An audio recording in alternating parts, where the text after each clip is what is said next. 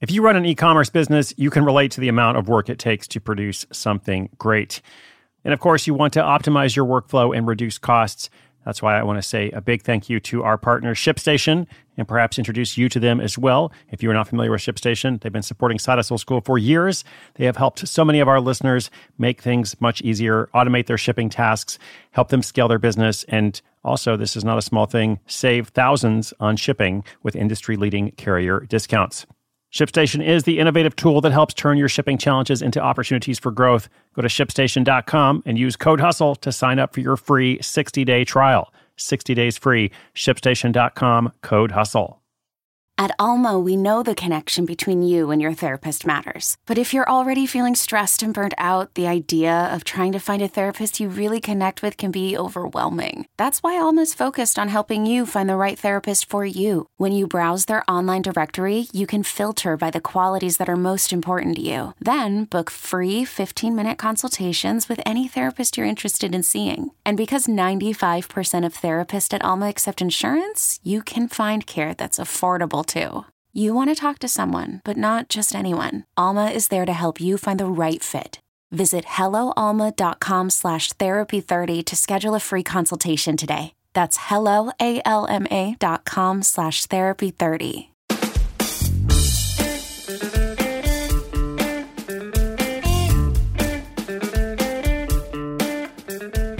Welcome to a brand new week. My name is Chris Guillebeau. This is Side Hustle School. I'm really excited about all the different stories I'm going to be bringing you this week. All kinds of fun stuff in the mix.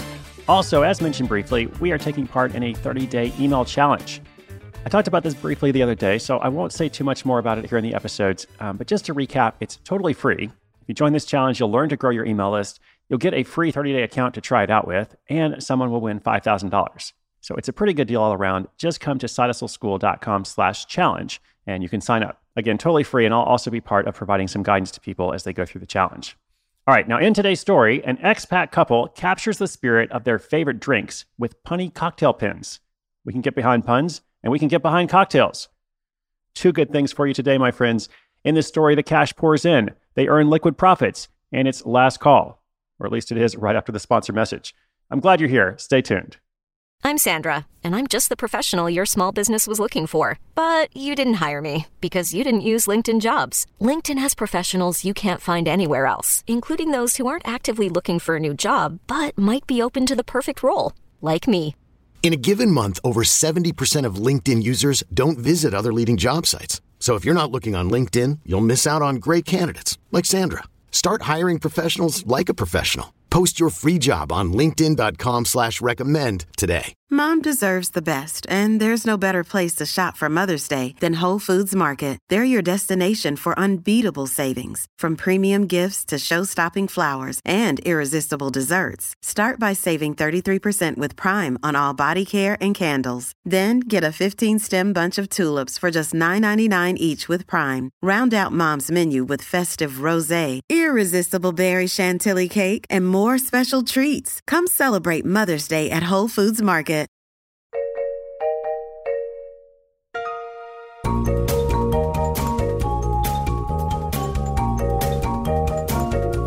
Brian Burgess decided that he was going to make his wife a Sazerac cocktail, no matter what it took.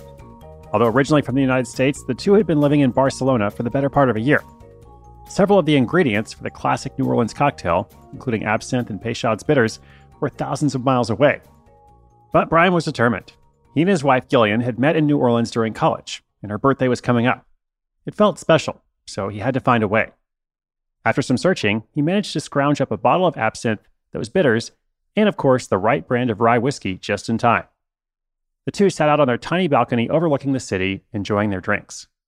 A few years later, Brian says now that he's not sure if that's when his love of cocktails began, but if it wasn't then, it was shortly thereafter. Cocktails became a meaningful part of their lives.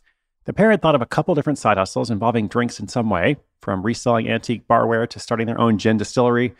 But then, in March of 2018, they had a new idea, one that would be a lot simpler and cheaper. They were on a trip in Germany. While perusing the local shops, they found one selling enamel pins. This instantly reminded Brian of one of his old side hustles. Back when he was a graphic designer, he'd created and sold buttons for fun. Those buttons ultimately didn't work out. They just weren't very lucrative. But the pins were a similar concept. It could be sold for a lot more. If he could apply his old skills to this new hustle, he thought, it might become an intoxicating profit center. So when they got home, he began researching the pins to see how they were doing in the market. He found that they were a hot product, with many buyers being hardcore pin collectors. He saw pictures of bartenders with aprons covered in pins, and that's when it hit him. He could make his pins with a cocktail theme. He did some more research to see if anybody else out there was doing that. It turned out that some people were, but this didn't discourage him. He would just have to find a way to make his product stand out. Brian noticed that the other cocktail pins looked good, but there was nothing about them that truly conveyed how fun the drinks were. He decided to add more flair to his. Gillian bought into the idea, and 1 month later, they finished the first pin.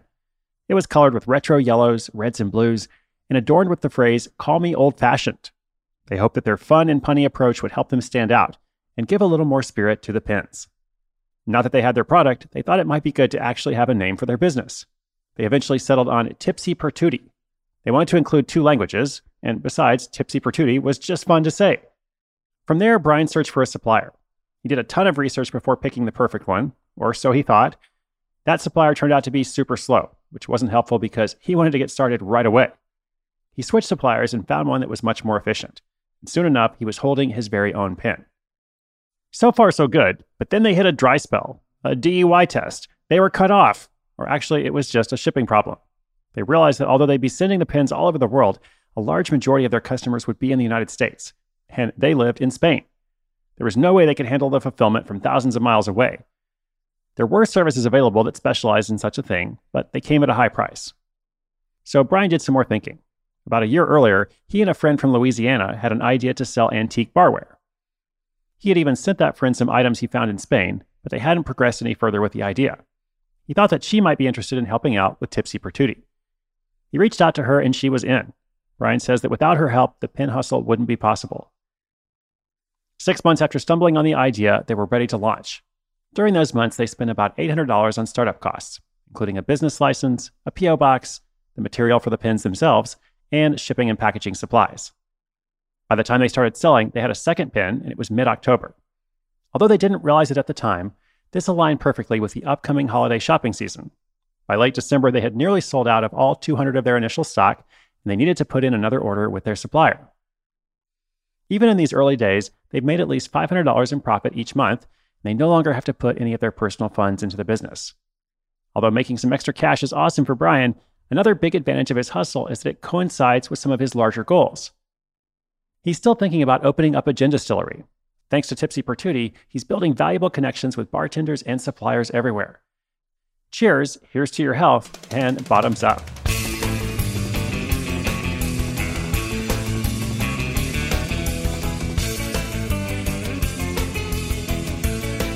All right, I got a couple of suggestions here for Tipsy Per Tutti. I took a look at their website, and I like where they're going with it. They've definitely got some fun designs there. Number one suggestion is more pins, more products. Right now I see 3 unique designs.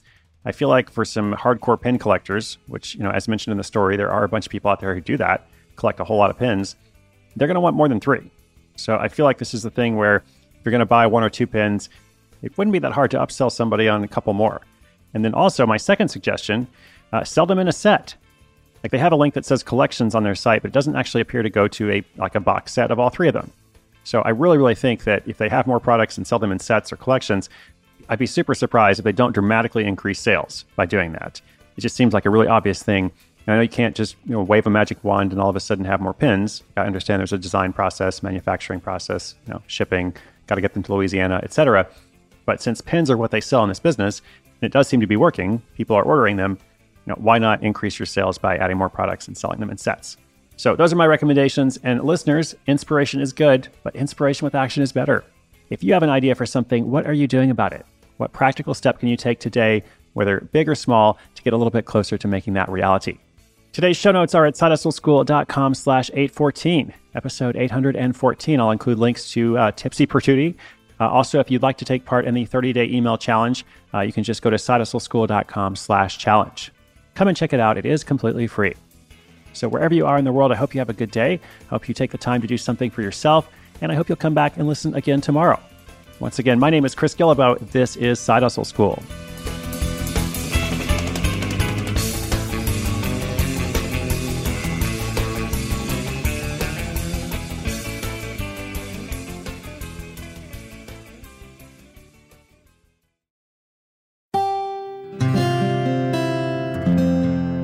From the Onward Project.